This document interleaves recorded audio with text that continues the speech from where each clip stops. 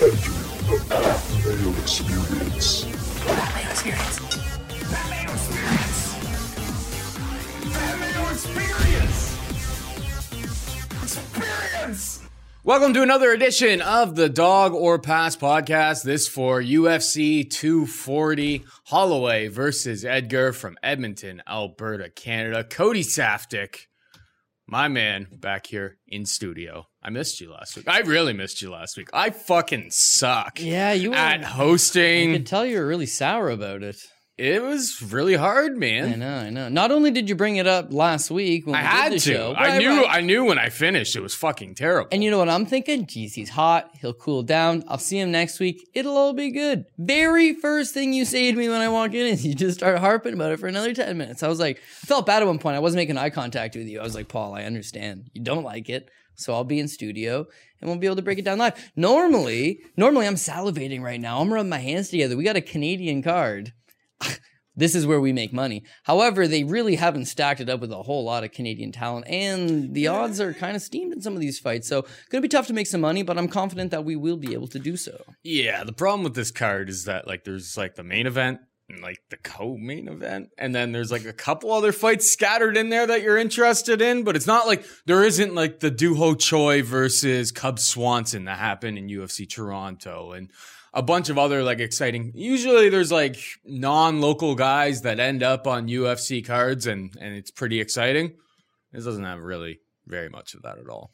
Yeah, it's strange. Well, I mean, they've got so many cards, they got to spread the talent thin. Next UFC's pay-per-view 241, that's a loaded card. So unfortunately, this is going to be one of the ones that fall by the wayside. I honestly feel like when you think about it, this main event is a great main event between two of the sport's greatest, most legendary fighters, both Hall of Famers.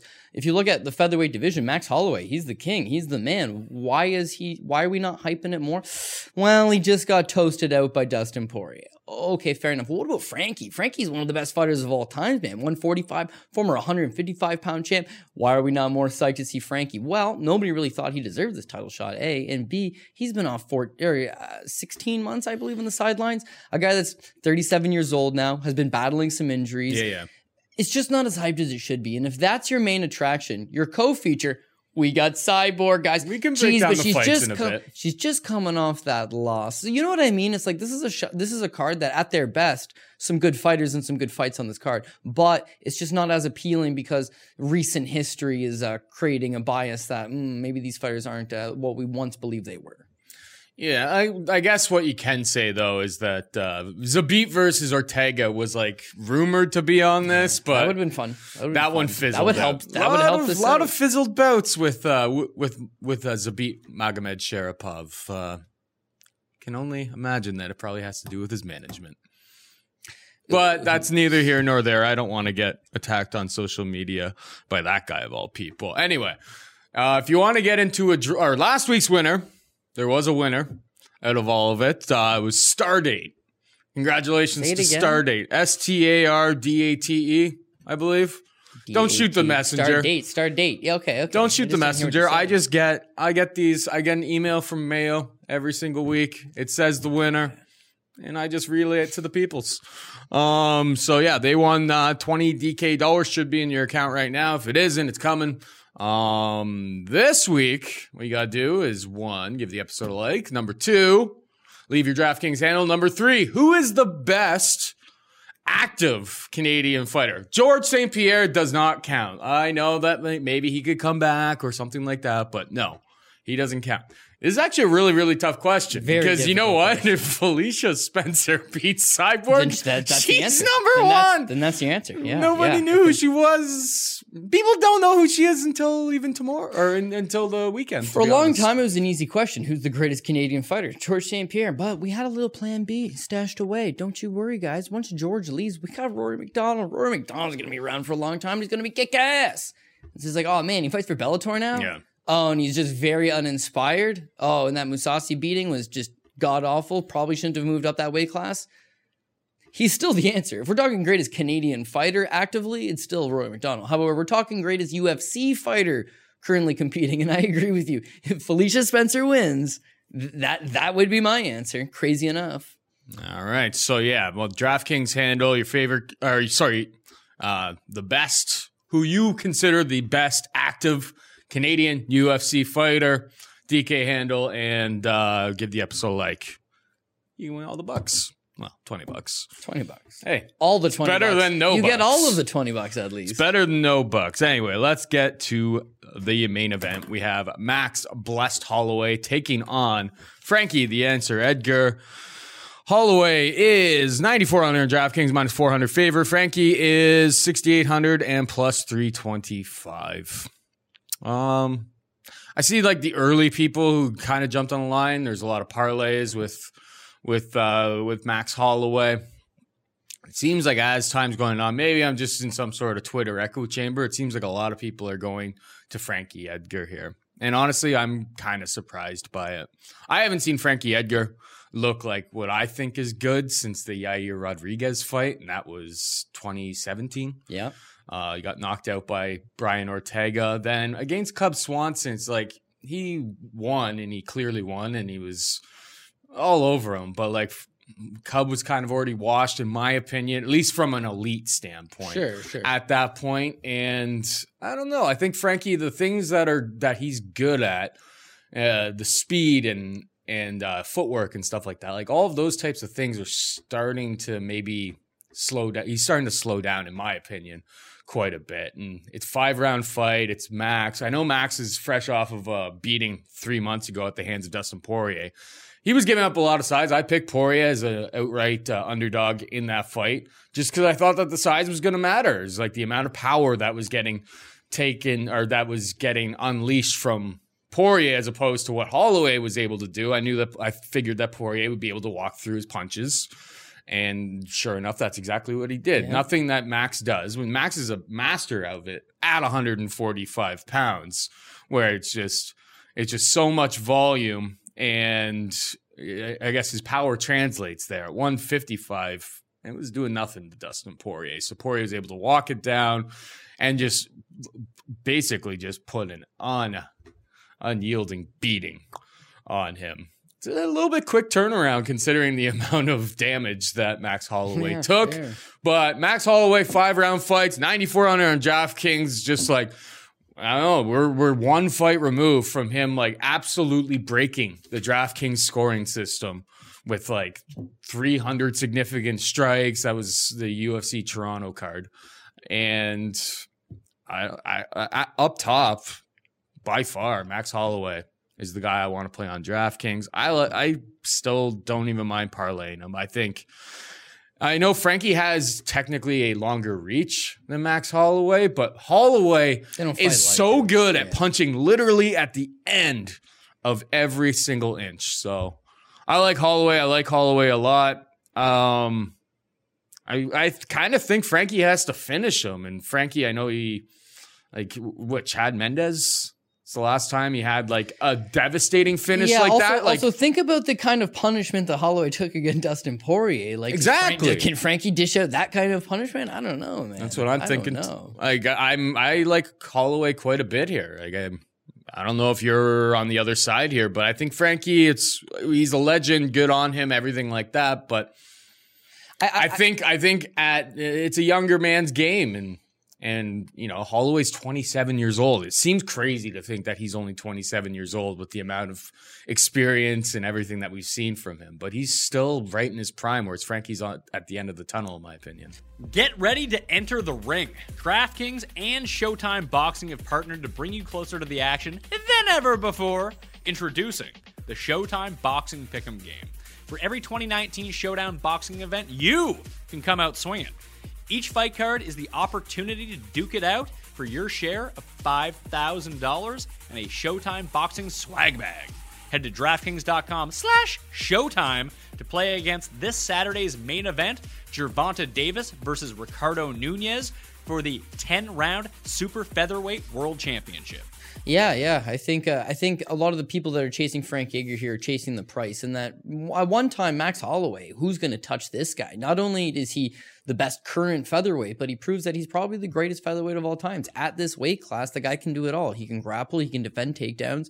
And if you're going to stand up in a striking battle with him, he doesn't got the one punch power, but he just throws so many strikes. And you're right, when he moves up to 55, so many strikes is not doing it anymore. Like, you need a little bit of that power. It didn't translate him properly. But here's the thing with Max Holloway. He goes from undeniably the greatest guy to do it at this weight class to struggling with the weight cut. Okay, fair enough. Then he jumps up. He's going to take on Khabib, but he moves up a weight class and botches the weight cut. Ooh, now he's bad. Now he comes into Ortega. People are talking about Fight Week about this guy's slurring problem. Comes in and smokes Ortega. Nah, he's just Hawaiian. Smokes Ortega, but fully admits this weight cut's tough. So what's the plan here? We're going to go up. We're going to fight Dustin Poirier. We're going to capture the 155-pound division, and then we're more or less going to move on from this whole 45-pound thing. Very tough to make the weight cut. Like you said, guy's 27 years old. He's struggling to make the weight cut since he's been 24 years old.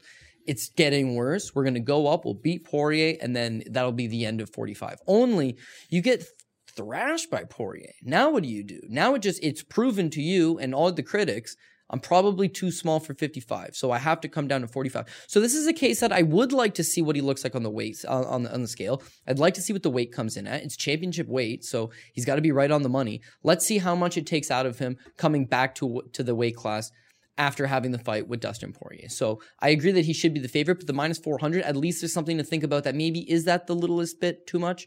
But I mean, you want to talk about question marks. Frankie Edgar, a guy that's been on the shelf for a long time, a guy that is 37 years old. And here's the thing with Frankie Edgar. You can literally see the progression of MMA happen throughout the career of Frankie Edgar. Frankie Edgar fights in the UFC when there is no weight class lighter than 155 pounds. He fights at 155 pounds. Not out of the ordinary, Paul. Tons of guys were Frankie Edgar's size at the time. He wins a title at 155 pounds. Then he loses to Benson Henderson. Geez, you know what? I'm too small for 55. The sport has now evolved. The guys at 55, they're way bigger. I got to come down to 45.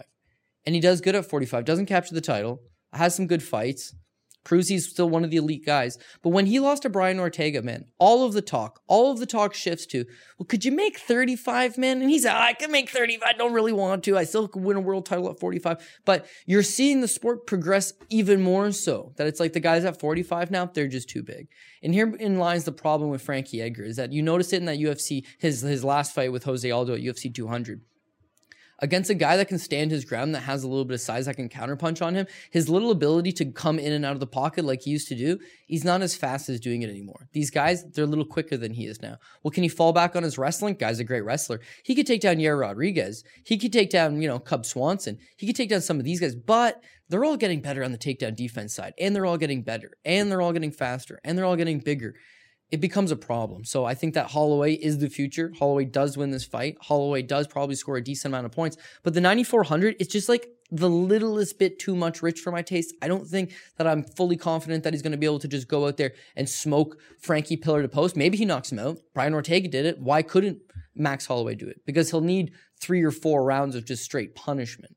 The other question is, we've always wanted to see someone go out there and just try to wrestle Max, but no one really tries to do it. At least this is a case where Frankie will strike with them, but he should also try to mix in the wrestling. Max's takedown defense is like the best of the best. But who's trying to take him down? Jose Aldo, Anthony Pettis, Brian Ortega? Like, at least Frankie Edgar has got the chops to go out there and take this guy down if that's the route he's going to go with. I don't think he can. So, maybe not. We'll have to see how it plays out on Saturday. I believe Max is going to win. I believe Max should be the favorite. I see people playing him at 9,400. I see people parlaying him at minus 400 money line. You don't see anybody playing him at 9,400. People haven't shared their rosters with you. No. But I mean, people are going to play him. People are going to play him. Dude, he's my favorite guy up top by far. There you go. When I said people are going to play him, I meant you specifically, Paul Shaughnessy. You're going to play him. Yeah, 5 rounds. 5 rounds volume, where he monster. I know that Frankie's footwork is a lot better than Ortega's. By a long shot. He's quicker as well. So it's not like he's not going to tee off 300, but he doesn't need to tee off 300. Frankie's hard to hit, strikes. and he's fast. So all I'm saying is that he's not your average opponent that's going to sit there and get into a slugfest with you. Now, can he knock out Frankie at this stage of career? Frankie, no way anybody in the right mind could ever knock this guy out. But at least that Ortega thing opens up the possibility of, like you're saying originally, is this guy shop worn? Is he at the back 9 of his career? We will have to see. I think we're both agreeing here that Max Holloway should get the job done. But just like, for whatever reason, I'd just like to see a slightly better price. And maybe with these Frankie Edgar supporters coming out of the woodworks now, maybe we will see a better price. But maybe that remains to be determined. I think it's going to stay about the same. But whatever. Let's move on. We've got the biggest favorite on the card, Chris Cyborg, fresh off her first loss in like a decade, getting knocked out by Amanda Nunes. And she's 9,600, minus 600 favorite. Felicia Spencer coming off of a debut win over Megan Anderson, 6,600 and plus 450. I mean, it's a Cyborg fight. Cyborg coming off of a loss type of fight. You know that they want to make the Amanda Nunes rematch, but obviously there's I think there's basically, they're trying to make it, but they're trying to shortchange Cyborg on the negotiation. All of this other stuff of like, she doesn't want to fight her. It's just like, that's not true at all. She wants to fight her. You guys are trying to give her, you're trying to, shortchange her basically. Like, I just look at it as all promotional bullshit when a lot of this stuff gets released. Too much too soon for Spencer. I imagine like she's taken on, before last fight was noted as being basically the greatest woman of all time. Yeah, well, and before the last fight, Felicia Spencer was like a 3-1 underdog to Megan Anderson. You know what I mean? This is a 4-girl division, and that's Nunes, who's had the one fight there, Cyborg, who was the queen of the division, and apparently Anderson and Felicia Spencer. On a technical standpoint, at least she's got the tools to defeat somebody like Cyborg. We know now the blueprint would be counterpuncher and knock her out, but very few people are going to be able to do what one Amanda Nunes, the GOAT, was able to do on that night. So what's the other way of defeating her? Well, are you able to take her down? If you are, Spencer, she's a BJJ black belt. She's got a really heavy top game. Maybe she can tire her out. She seems to have a decent gas tank as well. So I think a question with Cyborg is if you stretch her into later rounds, we saw Holly Holm go 5 with her. I get it. But I just mean, for someone who fights so aggressive and with so much power as she does, again, that's always been something that we'd like to have seen. But I don't think Spencer's got the wrestling to immediately take Cyborg down, and she sure as hell don't have the striking to stand with Cyborg for 2 or 3 minutes. So I just think Cyborg swarms her. Cyborg, you never get a good price on her. Literally, ever. No. Never get a good price on her. But she happens to get clapped by the GOAT, and now you're getting 6-1. Yeah, that's really not that bad, man. So for an extra $200 over Holloway, I feel like I would probably ante up that extra money. I just think the ceiling is just so much higher for Max. I see 4 or 5 rounds of just punch and output. I get it. That's better than a first round KO. You're right. But I feel like this is a little safer. The safety is Cyborg's pretty safe. Like cash game, Cyborg, GPP Holloway. I just really like Max. I just think like Cyborg, she gets a first round finish. Say she gets a knockdown, she gets a first round finish. Like we're looking at 110 points or so. Yeah. Max can absolutely obliterate that number. Yeah, you're right. He could get 150 points, no problem. Like if it's just a high intensity. And just like with Max, it's just like as time goes on, Frankie's an elusive target. He is elusive. He's going to be fast, but I don't know if he's going to be faster than Max. Maybe not, but he hasn't fought anybody like Max in a long time. Yeah. Like somebody with that type of volume. They are who's able to keep you right in range of his strikes. I don't know. I think Max is the play this week, but I hope everybody goes to Cyborg like you, because then I'll have Max for cheap. Felicia Spencer could 100% with a nutritionist and a strength and conditioning coach make 135 pounds. Hell, there's a chance she can make 125. So I want to see the weigh-ins for both of those fights. I want to see what Max looks like at 145 on the nose, looking at Frankie. Does Frankie got the look in his eye? Does he got one last hurrah? Does Max got the look in his eye? Is he got a slurred speech? I'm kidding. It doesn't really matter. He's Hawaiian. They talk jargon. That's just the way it is. Likewise, I want to see the size advantage because, again, Felicia Spencer's only shot here is to get the takedown. And Cyborg is also a black belt, by the way. So if you're talking about super strong. Yeah, she's super strong, man. She's very hard to take down. It's not as if Amanda Nunes went there, took her down, smoked her on the ground, let her stand up and knocked her out. It's like she clipped her. She got a wicked good start. She was a little faster than her. Well, it looked like a whole lot faster than her. But again, she got a better start than her and got the jump, got the knockout. All right, we got Jeff Hands of Steel Neal, I believe his name. I don't know his nickname actually. Great nickname. I think it's something like that, but it's like HANDZ. Jeff Neal taking on Nico Price. Jeff Neal, 9,000 and a minus 340 favorite. Nico Price, 7,200 and plus 280. Who you got? Well, listen, everybody is in love with Fortis MMA right now. It just, it's that camp that's come out of, I'm not going to say nowhere. It's just Texas wasn't exactly known for their super camps. Team Takedown. But outside of that, it's like, wow, Forrest MMA is like a feel-good story. A lot of these guys were just like, no, I'm not going to say mid-range regional talent, but hey, we're developing good, athletic, strong talent coming to the UFC and now succeeding in the UFC. Jeff Neal, he's been one of those feel-good stories. I mean, we saw him on Dana White's Contender Series, comes to the UFC now, 3-0, and just getting better every time. I mean, yeah, he's got the big power. If this guy touches you up, he can crumple you over. His fight with, what's his name? It's everybody's favorite fighter from Guam.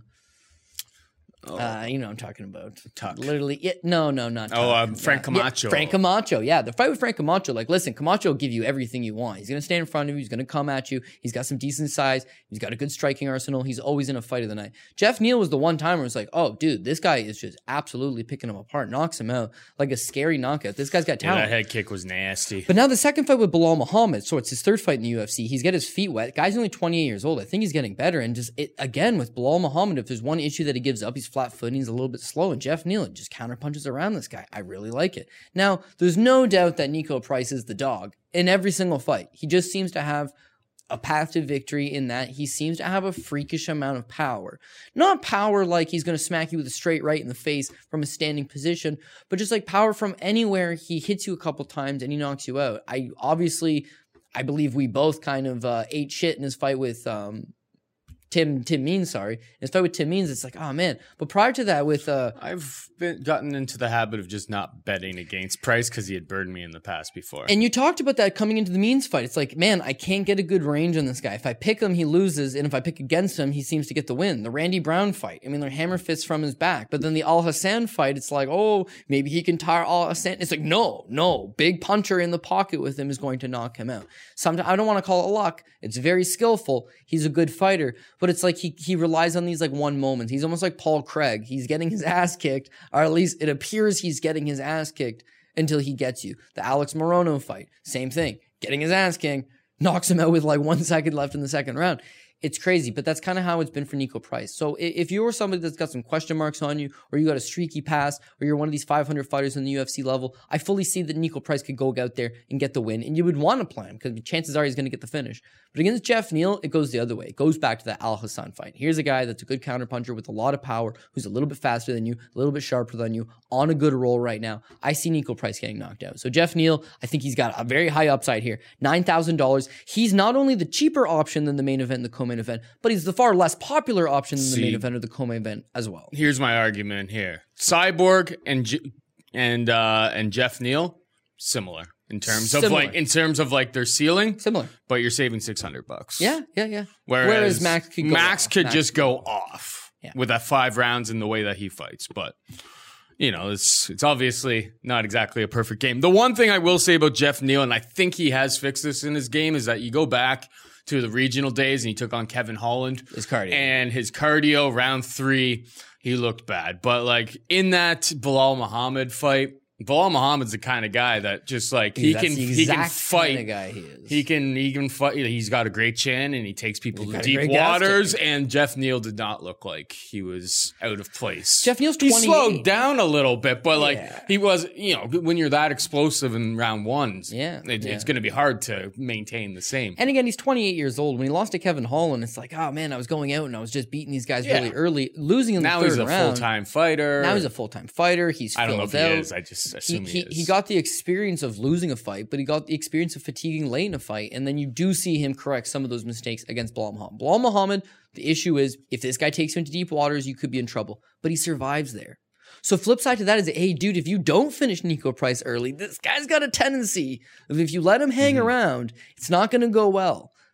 But if he's fixed those issues, then yeah, if we don't knock him out in the first round, let's knock him out in the second round. That head kick over Camacho, second round. I busted him up in the first round, and I put him away in the second. Camacho's like certified tough. Not only is he $600 less than Cyborg, but he could have slightly higher upside. And then if Nico Price proves to be durable and I beat this guy up for a couple rounds and then knock him. Multiple knockdowns, those 10 points, they add up. Exactly. So keep in mind. Yeah.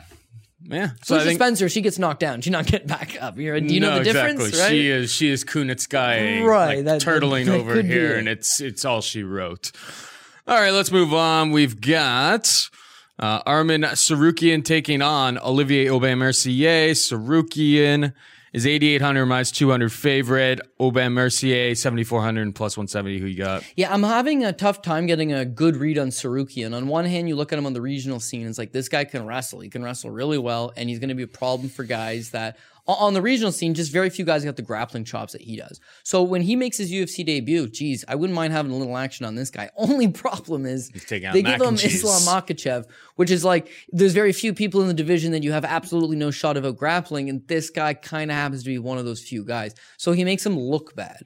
Now you get Aubin Mercier, and because Aubin Mercier is a judo black belt and has a little bit of wrestling credentials and is a BJJ black belt, his reputation is a tough, stout, hard-nosed grappler. And we just saw Tsarukyan have a problem with the same thing. So it's easy to draw the parallels. However, they're not even in the same league. And so therefore, I think Tsarukyan will have a lot more success in the exchanges with Aubin Mercier. Tire this guy out, beat him up. The only one thing that makes me nervous is that Aubin Mercier, he's a dog. So it feels like a dog or pass situation, more or less. You got a kid that's 0-1 in the UFC. He's going all the way to Edmonton. He's taking on a guy that, despite not being from Western Canada, is still going to get the pop. And I'll go on record on saying this, Edmonton's the worst commission in the world, right? So a bad rub is not out of the realm of... In the world? We just came off of a card in Texas, Cody. Paul, you're preaching the choir. Trust me, I know. And that Sacramento card, too. I don't know if I would say worst in the world. They let Tim Hag die, and they did let him die. Because if you looked at any of the events leading up to that, it was all extremely preventable. I don't know much about boxing in Texas, but I bet you they've let a lot of people die there, too. Texas is a large state, correct? Yet it's the Texas Athletic Commission. Well, that's not what they're actually called, but you know what I mean. Nevada, it's the Nevada State Athletic Commission. California, the whole state of California, one commission. Ontario, our great province, Paul, there's one commission for Ontario. There's one commission for Quebec. There's one commission for BC. Alberta has a commission in Alberta. They have a commission on Calgary. They have a commission in Medicine Hat. They have a commission in Red Deer. They have a commission in Lethbridge. Every area has their own commission. None of them are on the same page. Lots of disasters. Unified MMA is a top-notch show.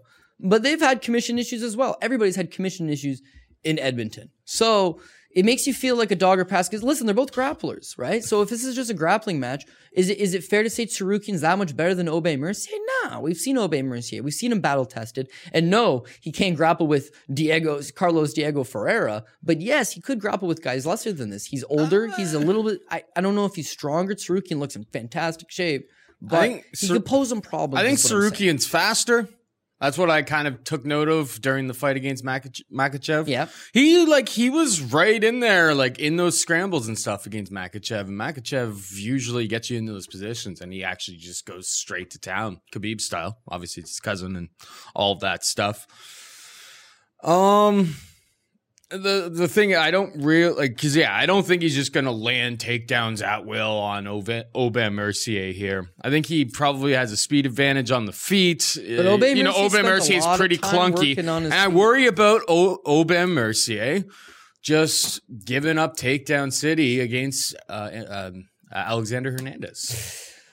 Okay, you know what? You're absolutely right. And there's a young, aggressive, athletic guy who's coming from a style matchup base. to that. Yeah. And personally, I am taking Tsarukyan. But in the same breath is that because we're not fully aware of what Tsarukyan can do at this level, it's hard to back him that much. We're backing him to the tune of a 2-1 favorite. Oh, I'm not really backing him. Right. Like I'm saying that I like him to win. I think he's got advantages on the feet and stuff like that. Mercier, but I'm not like, this is not the lock of the night. No, I know. But remember Aubin Mercier versus Tony Martin? Jeez, here's a guy that's faster than me, probably a better striker than me. And geez, you know what? His BJJ is pretty good too. But I'm going to get him into the spots of the fight where I'm able to control him long enough to get the victory. Islam Makhachev was able to control this guy in spots when he got a hold of him. Could Aubin Mercier do the same thing? I would not be willing to find out if he was the favorite, but he's not the favorite. He's a plus 170 dog. And if money continues to come on Tsarukyan, and I'm going to put a little bit of money on Tsarukyan, then you can get a better price. All I'm saying is through 3 fights, which dog do I think has the best chance of Price, Spencer, and Edgar? It's the 4th fight, by the way. So, through 3 fights. We're done with 3 fights. We're into the 4th fight, if that makes sense. Probably doesn't. Plus 170, you could do worse. All I'm saying. I hear that. The last thing I will say is that 7,400 Aubin Mercier, he's a shit DraftKings player. Yeah, very fair. He needs to squeak this. He won a fight without ever throwing a significant strike one time. That's all we really have to say. So, like, I think this is just stay away on DraftKings. I'll probably have some, Sarukian tickets, but that's kind of about where I stand on this. We move on to the middleweight division. We have Krzysztof Jotko taking on Marc-Andre Barriault. Jotko, 8,700 and a minus 160 favorite. Barriault, 7,500 and plus 140. Barriault in his UFC debut took on your boy Andrew Sanchez. Sanchez was able to take him down, kind of started to tire. It got real dicey in round 3, but Sanchez was able to hold on. Jotko last time out, he was coming off of like 3 straight losses, takes on Amedovski. Wasn't the greatest performance, but he talked about how he was going to be Jotko 2.0. And Jotko 2.0 meant takedowns. You watch the tape on Marc-Andre Barriault, you see what a guy like Andrew Sanchez who gasses out can do. I think Jotko is an interesting play on DraftKings. I think he's going to go straight to that wrestling. Where can he get? He can only get hurt by getting knocked out by Barriault, who slugs, somewhat heavy shots. Decently heavy shots. So you can definitely knock him out. But yeah. I think Jotko, it's 8,700. This fight to go to decision is minus 145, so it's like getting close to a pick'em in terms of that. So it's like it seems like a decent value spot, and if Jotko goes to the grappling, I think he's gonna have a big advantage there.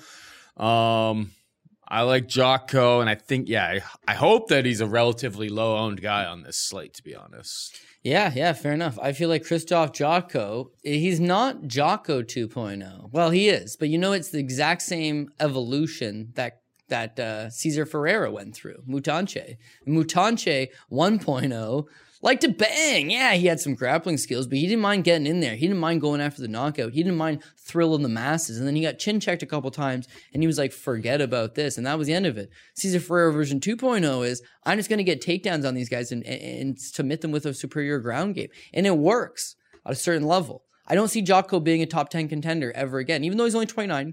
Even though I think he's really skilled, he's got skills everywhere. Marc-Andre Barriault will never be a top 10 contender. Yeah, no, never. And that's why he's going to shine, similar to the way Mutanche did, against this level of opposition with his superior ground game. I mean, going into the Uriah Hall fight, this guy is a top prospect. He lost to Dave Branch, but it's a split, and he looked good. And this guy's got the whole world behind him, and he's looking awesome against Uriah Hall. He's smoking Uriah Hall. He got Uriah Halled. No big deal. Then the Brad Tavares fight. Then he gets knocked out again. And Brad Tavares, not known for his... Holy shit. You want to talk about a guy that goes to decision? Brad Tavares. So to get knocked out by him, it's like, okay, we've got a serious problem here. Alandowski was unbelievably one-dimensional. He wanted to throw some rockets at you. That's about it. Going into that fight, Jotko was my pick of the night, saying, hey, Jocko's not a stupid guy. This guy can only defeat me one way. If he throws some rockets my way, I'm going to get below him. I'm going to take him down. I'm going to neutralize him up against the cage, use my wrestling, scores 4 takedowns. Even though the killer instinct that Jotko used to have wasn't quite there, we got a 3-round decision out of Jotko in which he just kind of went through the motions. Those motions are exactly what you need to do here against Marc-Andre Barriault. Barriault, the power bar, he's a generalist. He's generally good everywhere. He can strike, he can grapple, he can wrestle. He's got okay cardio. His heart's his biggest thing. He's got heart for absolute days, and he's got a decent chin. But he's not a specialist in any one dimension. You saw that with Sanchez. Sanchez is a guy that wrestled collegiately, and he's a BJJ black belt. Once he got the takedowns on Barriault, he had him at will. Problem is, Sanchez is known to fatigue, and like most Sanchez fights, he did fatigue. But even this guy, completely cooked, holding up Barriault against the cage and not doing anything. Everybody's booing. They're in Montreal. It's Barriault's home field here. Everybody's booing. Sanchez isn't doing nothing. Barriault's still not able to get him off of him.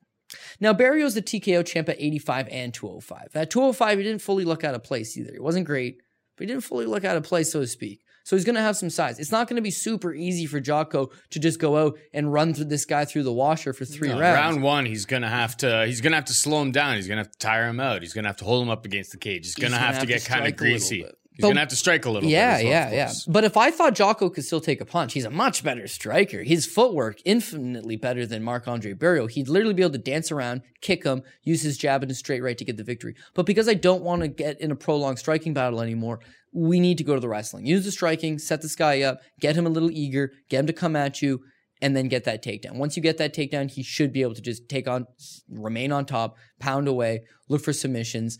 Jocko at 8,700, very tempted because the takedowns are there. Takedowns is a great way to score points.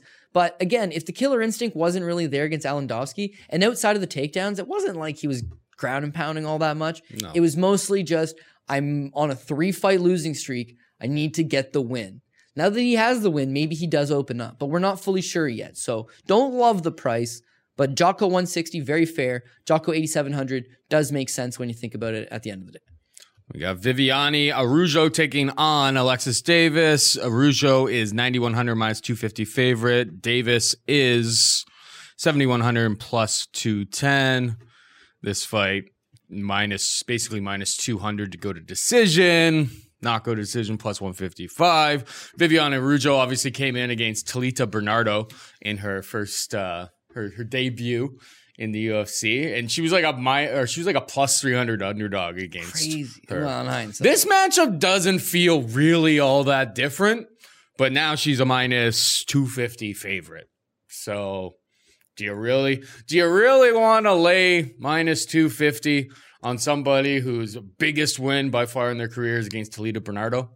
Like I think we were here. She got super low, short notice on that, and I think it was like that there weren't even like odds released or something when we did that show. No, there wasn't. She took the fight in like 2 days' notice. She was like the third opponent for Bernardo as well. And just from watching tape, I was just like, I think she's gonna have a big speed of it. I didn't foresee her getting a first round finish, scoring 109 points. And I didn't see the hands. I saw the grappling. I didn't know she could bang as well. She's got big power. Like, she looks good. Man. She looks good. She's quick. Man. Now she's moving down to 125. That was a 135 fight against Bernardo, I believe. I may be off. No, you are.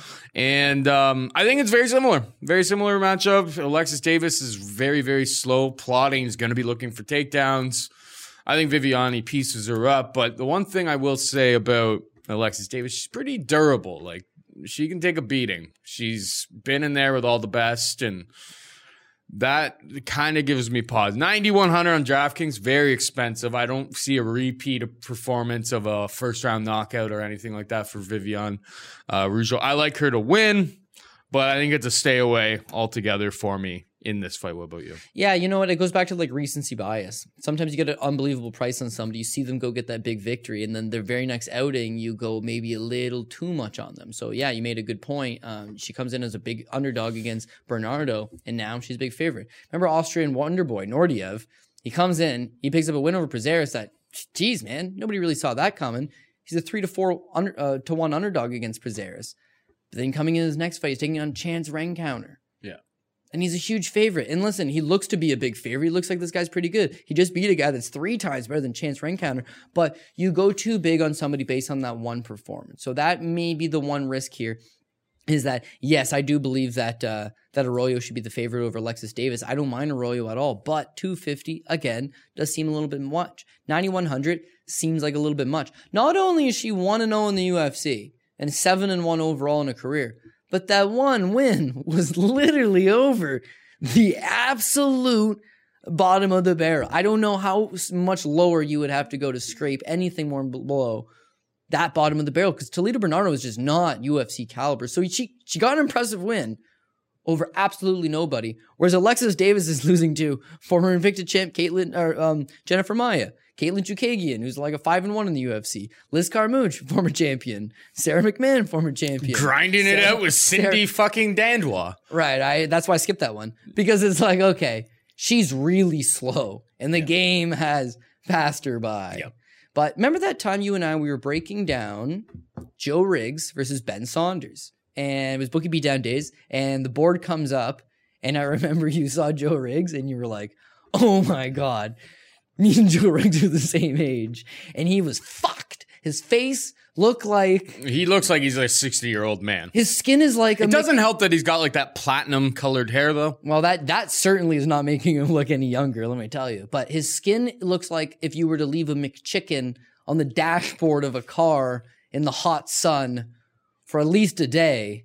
It's just like, it's almost like leather. It's weather beaten. Alexis Davis is 2 years older than Viviane Arroyo. Just crazy to me that they're 2 years. She's got city miles on her. Because in fight years, they're about 50 years apart. And unfortunately, that's the problem, is that Arroyo is actually known for her grappling. We didn't know about the striking until the last fight with Bernardo. But Arroyo is a decent grappler as well. And Alexis Davis, at this stage of her career, she just needs to get on top. She's also BJJ black belt, but she's got good top game. She's got decent ground and pound. She's heavy on top. She's got a good ground game. But the wrestling is just not there. How are you going to get the fight to the ground? The judo, geez, man, those head and arm throws are not even working anymore at this level. Shit's evolving.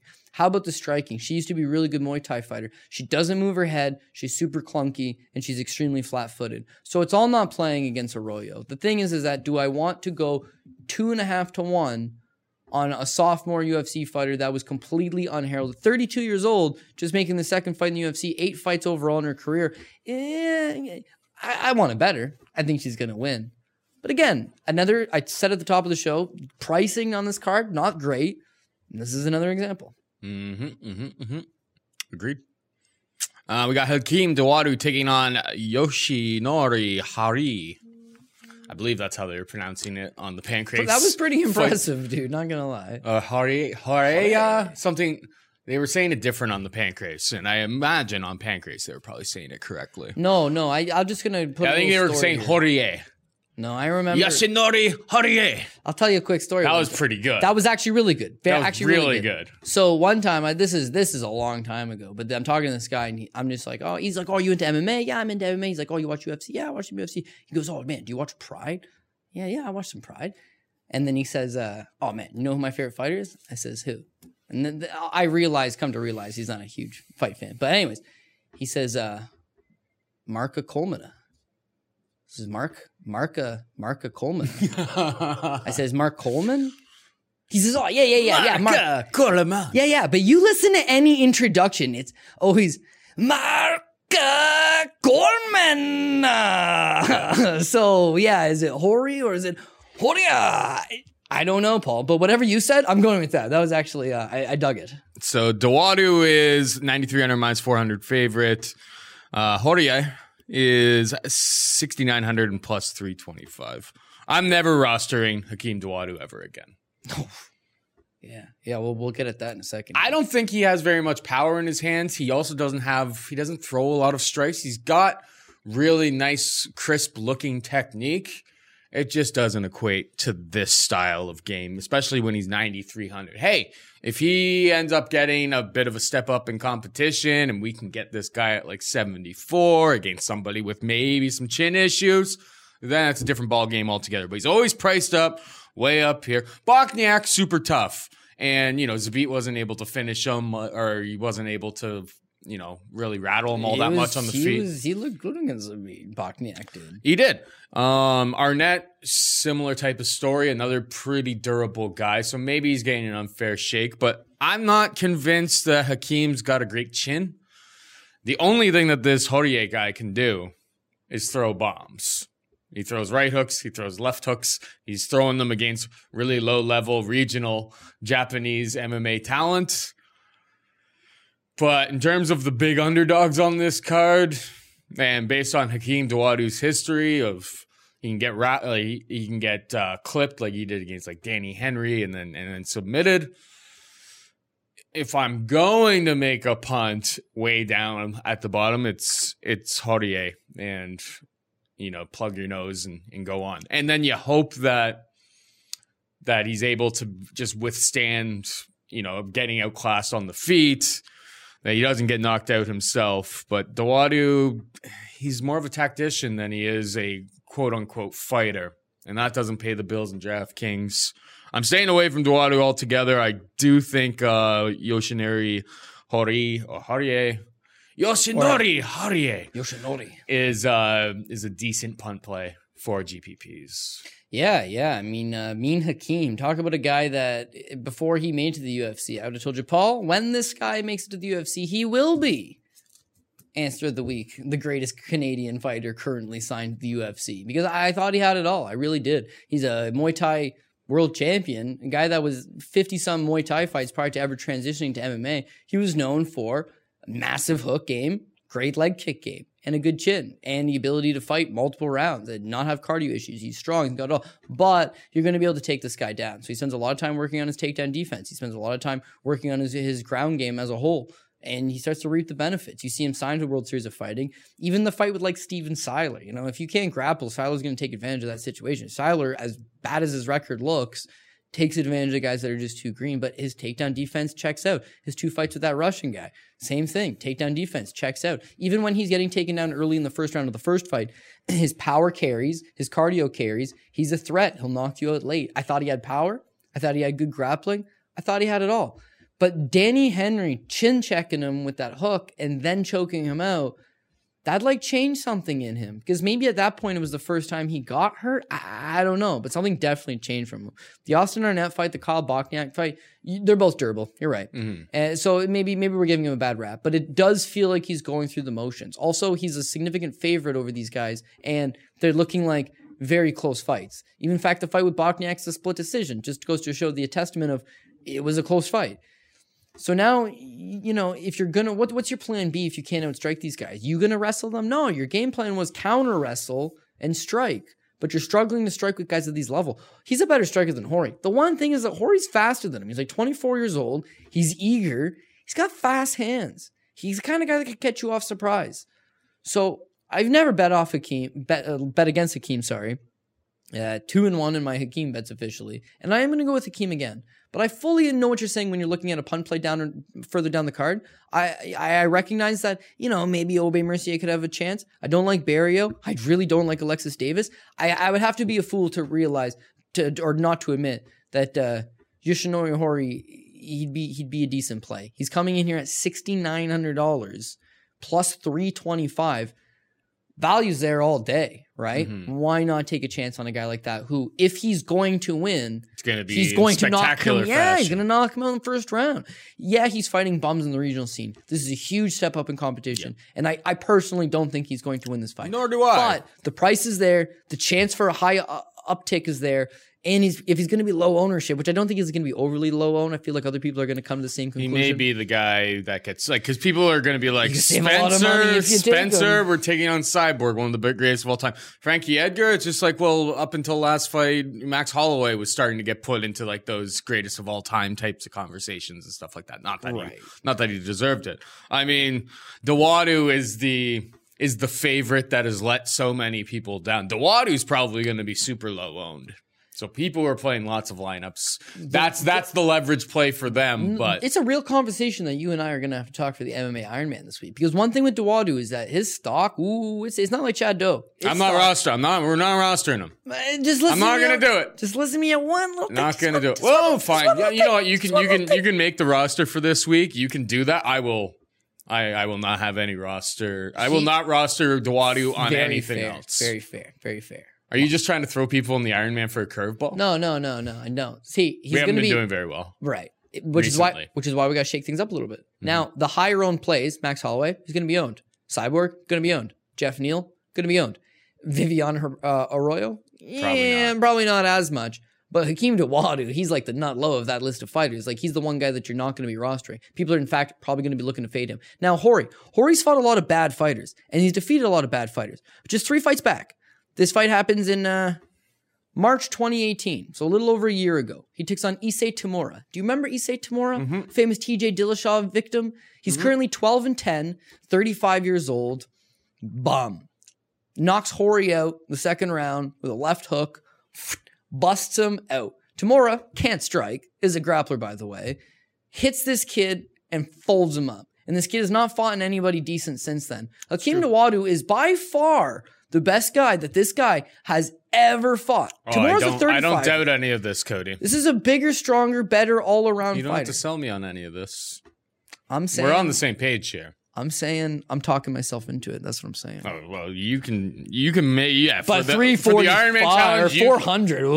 I don't know if I love it that much. No, God no. I guess this is very hometown for him. Like he's from Calgary, isn't he? He's from Calgary. Yeah, so. That's why he's on the card for a reason.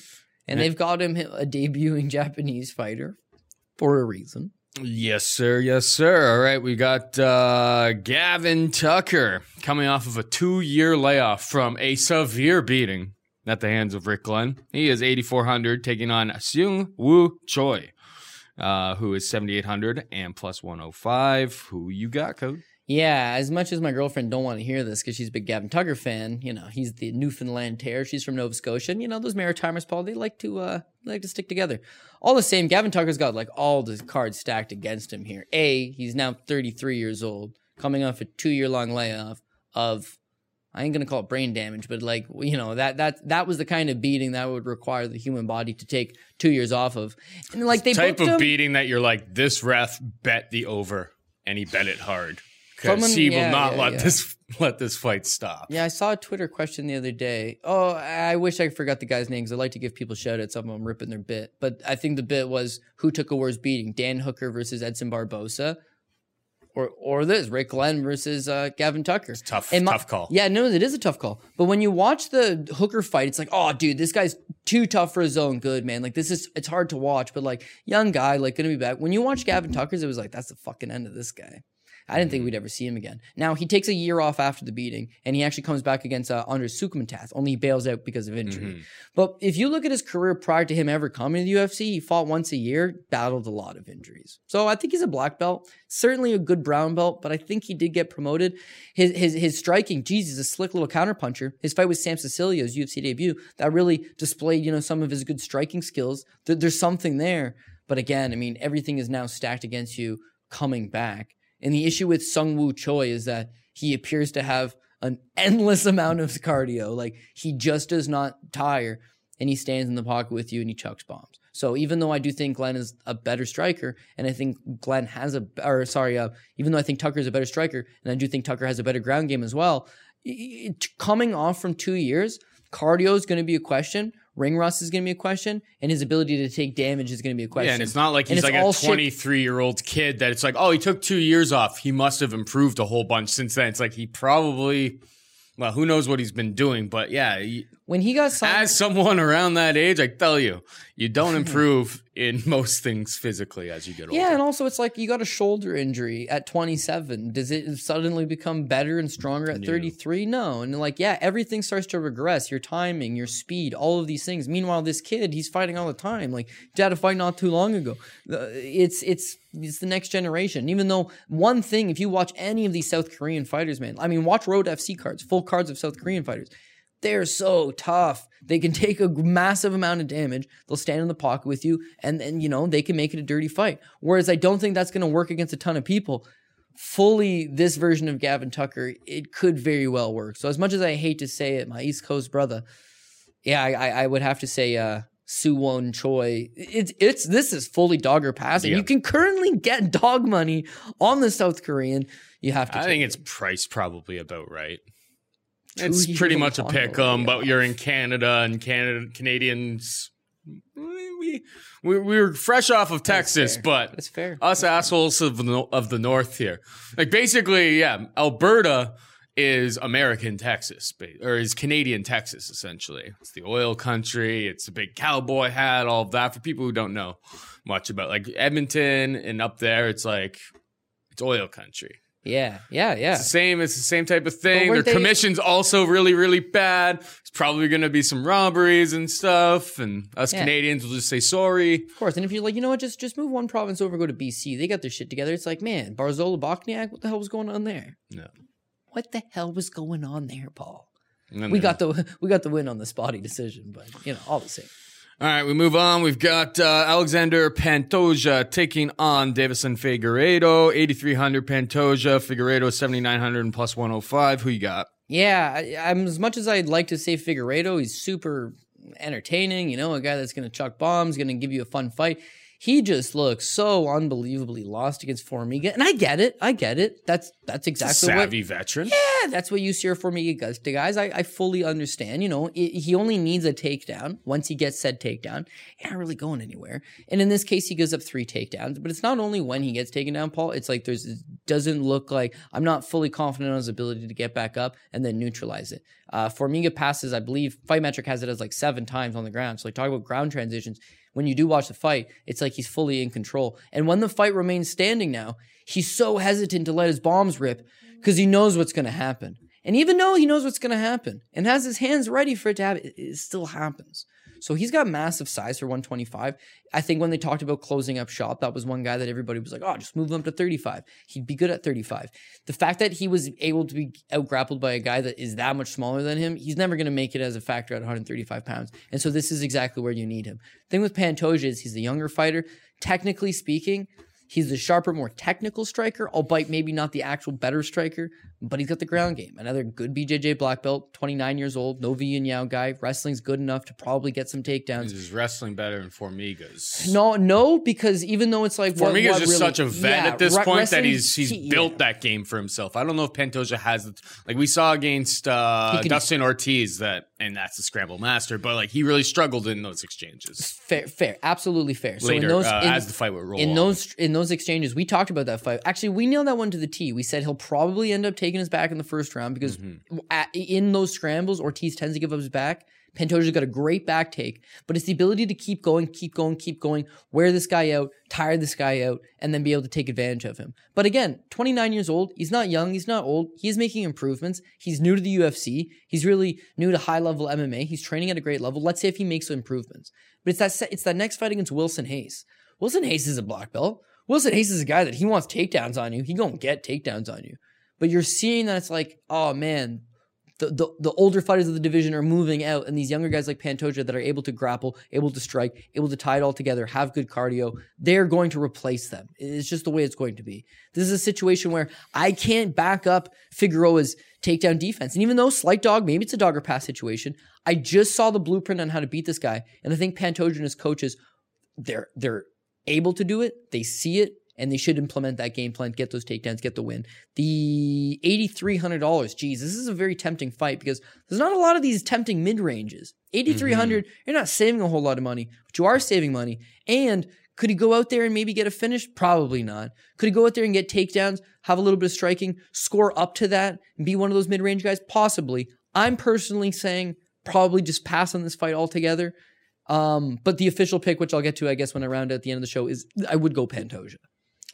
Yeah, that's all reasonable enough. I think this is one of the most competitive fights on the card. Very it's actually, in my opinion, like, I'm really looking forward to Neal and Price. This fight, I want to see the main event, obviously. Cyborg versus Spencer is a bit of it's a top 3 fight on this card, and it's buried way down here on the prelims because they hate flyweights. But they have 15 flyweights again. Hey, they have rankings. Yeah, the winner of this is essentially going to be the bargaining chip for keeping Jobi-Wan Kenobi busy on the sidelines while he waits for Cejudo, who may or may not ever be coming back. But essentially, it's like, I do think that these are two of the best flyweights, if flyweight is going to remain a division. And they're both fresh enough that it makes sense to do it. But with Figueiredo coming off a loss, he needs a big win here. And with Pantoja getting a little bit of momentum coming, again, he's only got the one win over Hayes. They're going to have to put a statement to get themselves in line for a big fight to further along their careers, which at 25 is looking increasingly spotty. This next fight, Cody, gives me anxiety. Really gives me anxiety. We've got Jillian Anderson taking on Sarah Frota at 125 pounds. Jillian Robertson is 8,600 minus 130 favorite. Frota, 7,600 plus 110. What gives me anxiety about this is that it's a women's flyweight fight, and go the distance is plus 185. Not go the distance is minus 265. So bookmakers, and when you look at their records, like both of these girls are kind of front runners. Like they got to go out there, they got to impose their will, and if they don't, usually their opponent starts to impose their will on them. Frota, obviously, in her last time out, she's moving up from 115. She missed by 8 pounds, I guess 7 pounds, because of the allowance of the extra pound, blah, blah, blah, blah, blah. But, she came in at 123 against Livia Souza. It was super, super close and everything like that. But, man, it makes me really nervous that this is a fight that you probably have to roster. And I do not want to be part of this. Maybe you can lead me towards the money here. Hopefully you have a hot take. Hopefully you have somebody that you really want to back in this, because I think you have to play this damn fight, and I don't like it one bit, Cody. Okay, Not one well, bet. in that case, since we have to have a strong opinion, then we're going to back Jillian Robertson. We're going to back Jillian Robertson to the tune of, yeah, man, seems to have 2 rounds in her. She finishes you within 2, or she herself is finished within 2. You look at all of her fights, Macedo, Silva, McMahon, Whitmire, even her fight before that, Hannah Cifers, or when she was on the Ultimate Fighter against Barb Honchak. They're all inside the distance. So it's easy to see why one of them should be inside the distance. Sarah Froda, big bruising striker, can do some serious damage. Also has some decent ground game as well. Like her BJJ is pretty okay. Yeah, I can see this one going inside the distance. So now we need to figure out which one. Minus 130, plus 110 seems about relatively even, but we're going to go with Jillian Robinson on the basis of, if you're Sarah Froda, right? You're a nobody. The only reason that people have suddenly taken a liking to Sarah Froda is we saw what she did against Liviane Souza, who is a former Invicta champ and, is a decently credited fighter. And man, this girl's big. She's strong. She makes you work. She tires you out. She's aggressive. She stays in the pocket. She's like a throwback to like the shoot to box fighters from back in the day. Sure, when she doesn't cut weight and misses weight by 7 pounds. Yeah, or that's part of the game plan here. You know what I mean? of Liviane course. Souza used to fight at 105 pounds. So not only am I going to come in and fight this girl where I'm naturally a lot bigger than her, I came on a short notice, but that extra 7 pounds, it's going to be hard for her to grapple with me. And Liviane Souza beating her early, but it tires on her, it wears on her. And then by the end, it's like, man, this is a dicey fight that could go either way. But here's my thing. So I'm a big Souza guy, right? And I back her heavily going into that fight with Froda. And it's a close fight. I didn't like it. I didn't like the weight advantage. But Souza scores 4 takedowns on Froda. Mm-hmm. Now going into Souza's next fight against Brianna Van Buren. I don't know why I said that. Brianna Van Buren, sorry. Going into the fight with Van Buren, it was like wrestling's going to be one of her advantages. She's not going to be the better striker. She's not getting up the technical boxing against Van Buren. She needs to be able to go out there and get takedowns. Jeez, man, she struggled mightily. Only against big old Sarah Froda, she was able to get the takedowns. Mm-hmm. It just tired her out in doing so. Jillian Robinson is a decent wrestler. Jillian Robinson, training at ATT, is working with a great cast of characters. She's going to be able Everybody to at ATT is hot fire right now. But it feels that way. I don't know if I don't have any empirical evidence to prove that, but it seems like everybody at that gym is absolutely crushing the game. Yeah, they're getting to the point now where they're just like, will you guys fight each other? Colby, would you fight George Masvidal? Yeah, because all of their fighters are at the top of the divisions. It's just like we're running out of options. At some point, it's like you guys are going to have to stop being buddies because like you're all the best guys in the world. So anyways, Jillian Robinson, she's in a right gym to succeed, but she's a much better wrestler. And her whole game is if she ends up on top of you in the grappling exchange, it's good for her. If she ends up on the bottom, not so much. So you take Froda had all that size, but she had all that size against Souza, who's naturally small, and she missed weight. Now she's going up a weight class to take on Jillian Robertson, who is not small for the weight class by any means. It should be Robertson getting on top of her. Here's the one thing. I'm not fully confident. She's got all 3 of her submissions in the UFC or rear naked choke. I'm not fully confident that she's able to submit Froda. I think this fight could go the distance. I think that she could just win a decision. But looking at the price for $8,600, if she gets me those takedowns, she works her, ground transitions, could be worth my while. I would say $8,600 is too much for Jillian Robertson, but the minus 130, priced right on the dot, I would take a poke at that. Who's a better play? Jotko or Anderson or Robertson? I would say Robertson because right next to each other in pricing, like that's she's got a history of finishes, so at least you could bank on that. There's a much better fight doesn't go the distance number in this fight. In women 125, it's that division where you could say there's no chance this is a finish, and then it's just like, oh, she got armbarred from guard 37 seconds in. Like, the fuck saw that coming? But shit does happen. And I would say if Robertson's the one that's completing takedowns and ending up on top and tires this girl out, this girl doesn't got a great gas tank, man. Tire her out could be a problem. So sign me up for Robertson. We got Kyle Stewart taking on Eric Koch. Kyle Stewart, 8,200, minus 115 favorite. Eric Koch is 8,000 and minus 105. Pretty much a pick 'em for this one to get finished inside the distance. Minus 130 for it to go the distance. Minus 110 for it not to go the distance. So it's pretty much a pick 'em. And I can kind of understand because it's really hard to think Eric Koch used to fight at 145. He's at 155 for a long time. This fight's at 170. And Kyle Stewart, obviously coming off of a loss to Chance Rancounter, getting submitted in the first round. Fast. Not exactly a good. I was shocked to see Kyle Stewart as the slight edge favorite here. And then when I started looking into Coke again, I was just like, this guy may just be straight up shot. And I think, his record and everything that's happened over the last few years would kind of prove that he is not the guy that he used to be. God. I want to play Eric Koch. I just think, historically better gym. The guy used to be a top end prospect. People thought he was going to go places and stuff. Kyle Stewart got submitted by Chance Rancounter in the first round. Fast.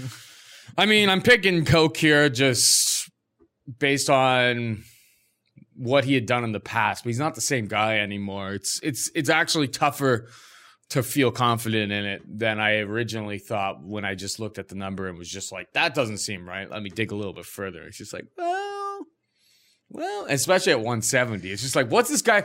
Wait for Coke. I want to see him on the scale. He's been off for a while. He'll be big. I want to man. see him at 170, and I want to see big. if he looks like muscular, if he looks thick, or if he just looks like a bloated 155 pounder. Yeah, that I don't know. But trust me, Eric Koch's one of those guys, when he was making 45, it was strange. And at 55, he doesn't seem totally out of place. The problem is that, again, another guy that the game passed him by. He used to be a really good striker. Man, he couldn't wrestle. So guys just exposed him in their ability to take him down and control him. So he worked a lot on his ground game. But then guys like Darren Cruikshank exposed him that I let go of my striking to work on my ground game. Now I can't strike with the elite guys and I can't grapple with the elite guys. Where do I fit in? And he's just had a really bad run of luck. This is actually the most, to me, I thought the most interesting stat here is that Eric Koch, right? You go back to 2012. This guy is on top of the fucking world. He knocks out Rafael Sunsao in the WEC or in his UFC debut, and then he beats Jonathan Brookins, right? They offer him a title shot against Jose Aldo at UFC 149, right? Jose Aldo gets hurt. They offer him another title shot at UFC 153, but Koch got hurt. His career never recovered after that. Now, here's the interesting thing, the interesting stat there. Those fights were both scheduled in 2012, right? His opponent had yet to turn professional as of 2012. He had yet to start fighting fucking amateur as of 2012. He was serving in the army, Paul. Kyle Stewart was serving in the army while Eric Koch was being considered for a world title shot. But then Koch has a string of injuries. He loses his next fight to Lamas and Poirier, wins one over Rafael Oliveira, loses to Darren Cruikshank, moves up, beats Shane Campbell. The fight with Clay Guida, it looked like a full-grown man wrestling, an infant. He had no ability to stuff what Clay was bringing. He had no ability to get back up. He looked completely lost. But then in his very next fight against Bobby Green, it's like, don't worry about that. He had no ability to get off on Bobby Green. It's just, you really get the feeling that's like, oh man, not good for you. Now in the UFC officially, 2-2 at 45, 2-3 at 55. Is 170 the solution? I mean, it helped Anthony Pettis, who also tried to get down to 145. And when I think about it, I think, geez, go back to that Shane Campbell game plan. He scores 2 takedowns on Shane Campbell, and turns out, hey, Koch can grapple a little bit too. If he's on top, if he's from his back, he's not going to submit you. He's not going to scramble and get back up. But from the top, if you scramble, he'll take your back. He can ground and pound you. He's got good elbows. Koch's not completely useless. He needs to get the fight to the ground, and he needs to be on top. But his wrestling's not elite. Who's he going to take down? God damn, Kyle Stewart. There's somebody you could potentially take down. So the long layoff, moving up a weight class, the recency of his recent history, which has just been absolutely terrible. Why in your right mind would you go Koch? But if we're looking to save some money, looking to take some type of punt play, Koch, 8,000. He could finish. That is a possibility. I would like to see the dog money instead of minus 105. This is how the bookie gets you. One's minus 105, one's 15. You know who wins? Bookie wins. Yeah. I'd like to get some dog money on him, but I could see going with Koch.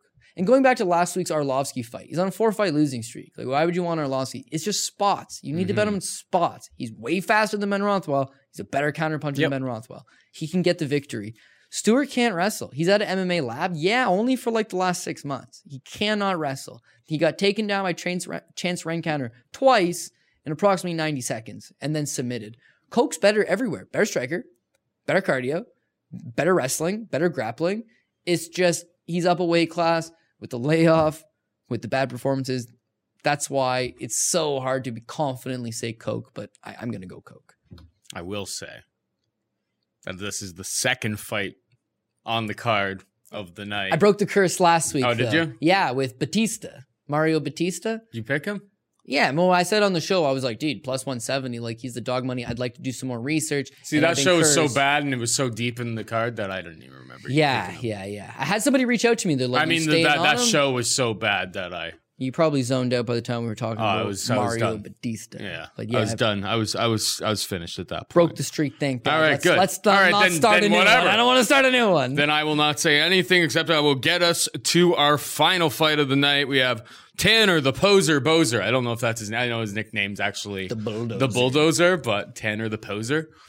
Such a Canadian term. It rhymes pretty Don't be good. a poser, bro. It's a hoser. Tanner. Don't be a hoser. Tanner the Hoser Bozer. That's legit. He takes the hoser. Hey, you're a hoser there, Bozer.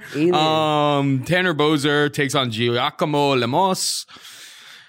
Tanner Bozer, 8,500 minus 170 favorite. Lemos, 7,700 and plus 150. Low-level heavyweights.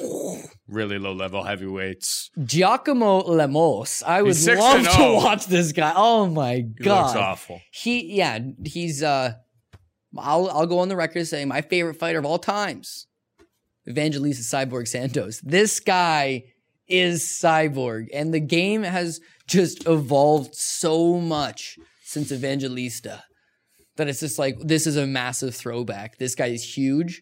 He comes at you. He throws hands. He's also a judo black belt and a BJJ brown belt. He's got nasty judo throws. Is that it goes unknown a lot of the time in his fights because he's just absolutely bombing. And cardio seems to check out. If you want the greatest Instagram follow, check this guy. Possibly homeless. I don't know. But definitely living in some like favela in Brazil where he's just like lifting cinder blocks and smashing tires with a hammer. He is a freak. Now, he's got virtually no experience. He's got virtually no experience at a high level. First 4 fights in Brazil, last 2 open weight fights in Korea. Against better competitions than he's been fighting, just really fun fights. But there's limitations there. He should be able to come into the UFC and have a fun fight with just about anybody. The problem is Bozer is not a dummy. He looks like a dummy to some people because he's got a massive mullet. He's a danger cat. You know, he's a good old Western boy, but like he fights good game plans. He comes from a karate base. So being that he's now 250 pounds, he's really mobile for a heavyweight. And when you are a mobile heavyweight, you will dance around these slow plodding guys. And that's what he does. But he loves the leg kicks ball. He'll just go to the leg kicks over and over and over. And it slows guys down. And people don't like it. People don't like it because they want to see 2 heavyweights that are 250 and 260 pounds respectively come out there and bang. But in Bozer's case, this is the interesting note on him, is that 10 of his last 12 fights have gone to decision. His last fight was a finish, but it was in the 4th round. Plus 170 for this fight to go to decision. Plus 170. Because it's heavyweight, right? People like... And I think they're looking at Giacomo, who it's like it might not be possible. He may not have 3 rounds, yeah. But Tanner Bozer went to decision with Chase Gormley. He went to decision with DJ Linderman. He went to decision with Dave Cryer. He went to decision with... Now this is the more interesting part. He went 5 rounds with Tony Lopez, Joey Yeager, and Rakeem Cleveland. Finishing is not what he does. What he does is he stays on the outside, he dances around you, and he picks away at you and scores points. That's a very manageable path to victory here. 170, I don't like, because I think low-level heavyweights making their UFC debut, first fight of the card, anything can happen. I've seen Bozer lose to worse guys than Lemos. Bozer got knocked out in 6 seconds by Tim Hag. Mm-hmm. One shot, plow, right in the jaw, puts him down. Since then, he's fought in Russian grapplers. He's fought in guys that... not really known for the striking ability. If he gets hit, who says he doesn't go down? I don't know. It's that Lemos is just a wild man berserker, dude. He just gets in there. He throws hands. I hope they keep this guy around because it's like I can only just dream of fun fights for him. But they're all like fun low-level fights for him. Yeah. Him and like Tai Tuivasa. Jairzinho Rosenstruik. yeah. Who probably fucks him right up the ass. Yeah. But I think that's what we're here for. That's what we're here for. We want to see heavyweights go out there and bang. And Tanner Bozer, maybe not so much. Now, the last thing on Tanner Bozer is just my quick little anecdote. I tried to get Tanner Bozer to fight Todd Stout. I'm going to say it was like 2014. And I looked at the Facebook messages today just to make sure I was going to get the story straight. But I was like, yo, do you want to fight on this card? And he says, no, man, I'm taking a little time off. I'm going to firefighting school. I'm going to go do this course to be a firefighter. So I'm like, oh, okay. He's fighting at 205 at the time. Then I messaged him back. I was like, how's the firefighting thing? He goes, you know what? I decided against it. 4 years later, motherfucker's in the UFC. So good on him. It's good to see Tanner Boser, who's from Edmonton. He's not from Edmonton. He's from Bonnyville, Alberta. Sure. I guess it's close on by. Yeah. Been on a lot of unified shows. It's a feel-good story. But Are you picking the Brazilian here? Officially, let me run down in this last fight. So I'll get to it. We're wrapping it up anyway. Yeah. So I'm going to go Holloway. I'm going to go Cyborg. I'm going to go Jeff Neal. I'm going to take Tsarukian. I'm going to take Jotko. I'm going to take Arroyo. I'm going to take Dawadu. I'm going to take very first dog, by the way, 8th fight of the card, Sungwoo Choi. I'm going to take Pantoja. That's kind of an even money fight. Jillian Robertson, kind of an even money fight. Eric Koch, you're not even getting dog. It's, again, even money fight. I would love to say I didn't just take one dog, but Tanner Boser fights the style to win this kind of matchup. So, and he's in Edmonton. They're not going to screw him on a card. If it's remotely close, they're going to give it to him. He's fought 5 rounds 3 times. Mm-hmm. This other guy doesn't fight more than 2 rounds. Mind you, Lemos has no first round knock. He has one of them. It's all second round knockouts. Like, guy has a good gas tank. And that's why maybe the play, as crazy as it sounds, just wait till live. Bet the distance or over 2.5. Yeah. I think that's the move. I really do. All right. That wraps it up for us this week. Thank you, Cody Safford, for being in studio. I know. I think we had a much better show this week. Listen, by far, that's the benefit of having. It's a real it's a conversation. pay-per-view, but it's not a great pay-per-view by any stretch of the imagination. I don't even know if they care with it being on like ESPN Plus and stuff. There's so many different ways for people to go out of their way to not order pay-per-views these days. In terms of you have to have an ESPN Plus. Like, imagine selling. Well, that doesn't apply to us up here, but it's like having to have like an ESPN Plus account. This is the crazy thing to me, right? Just to order a pay-per-view, that just sounds like a way for a lot of these numbers on these pay-per-views to go way down. You got 2 super fans, right? One guy does it by the books. The other guy, not so much by the books. The one guy's a huge UFC fan. He's got ESPN Plus. He's got Fight Pass. Yeah. He buys the pay-per-views, right? It's hard to consume that. The other guy, not by the books, should be harder for this guy. He's got one place to go. You can just go to one site, same site, every week, all that shit on this one site. Until Brendan Schaub ruined it for everyone. Yeah. I'm just kidding. And then they had to that's one funny thing that, like, the name of the site. Hey, listen, Brendan Schaub is not my favorite guy by any stretch of the imagination. But for people to think that, like, he's all right. That was him mentioning it on Rogan's podcast about MMA stream Reddit or was beep. Whatever the streaming thing on Reddit was. For people to think that because he mentioned on that, it's just like, if you were working in the piracy department for the UFC and you didn't know about that, you should just be fired from your job. Yeah. Like, there's no way. Like, you wrote, UFC streams, and it's like, that would be like one of the top results on Google. I find it hard to believe. When people that people whose job it was to stop this or stop piracy weren't aware of it already. People who are like, does anybody got to stream for the fight? It's like, you could quite literally just punch that exact same thing into a Google search bar. Yeah. I'm sure they're going. Someone's going to pop up. Okay, we'll end it with a quick wrap up on Brendan Schaub. I'm surprised he didn't like him. Because the time we met him, we're at a nightclub in Toronto, and motherfucker's got a Buffalo Bills tattoo, which is just the lamest thing of all time. But Paul Shaughnessy's a big Bills fan. Now, it really goes to show you that Brendan Schaub should never been a stand-up comedian. Stand-up comedians, they got to be witty, they got to be thoughtful, they got to be able to, be quick, snappy at the edge of the toes right at the moment. He's macking on some girl, and I remember we're at the club, and it was like me, you, Rap, somebody else, and we're like, oh, Brendan Schaub, who's the girl? And he's like, she's my cousin. Now, he probably has a wife who was macking some random girl at a Toronto nightclub. I don't mind ratting on Brendan Schaub because he ratted on us in our community, man. What the fuck? Reddit MMA streams is clutch. He says, oh, she's my cousin. Thing is, Yeah, but we seen you macking on her. Now, if we were to believe you that she was your cousin, it's an even worse situation than the cheating thing. So fuck you, Brendan Shaw. And on to the next. Don't leave, no minced words there from Cody Saftik. Hey. Yeah, you're right. You know, fuck Brendan Shaw. There you go. That wraps it up for us this week. Thank you, Cody Safik, breaking down the fights with me as always. Hope you guys enjoyed the show this week. I think it was much better, much more conversational, and so on and so forth. So for Cody, I'm Paul saying goodbye and good luck. MMA experience! Experience!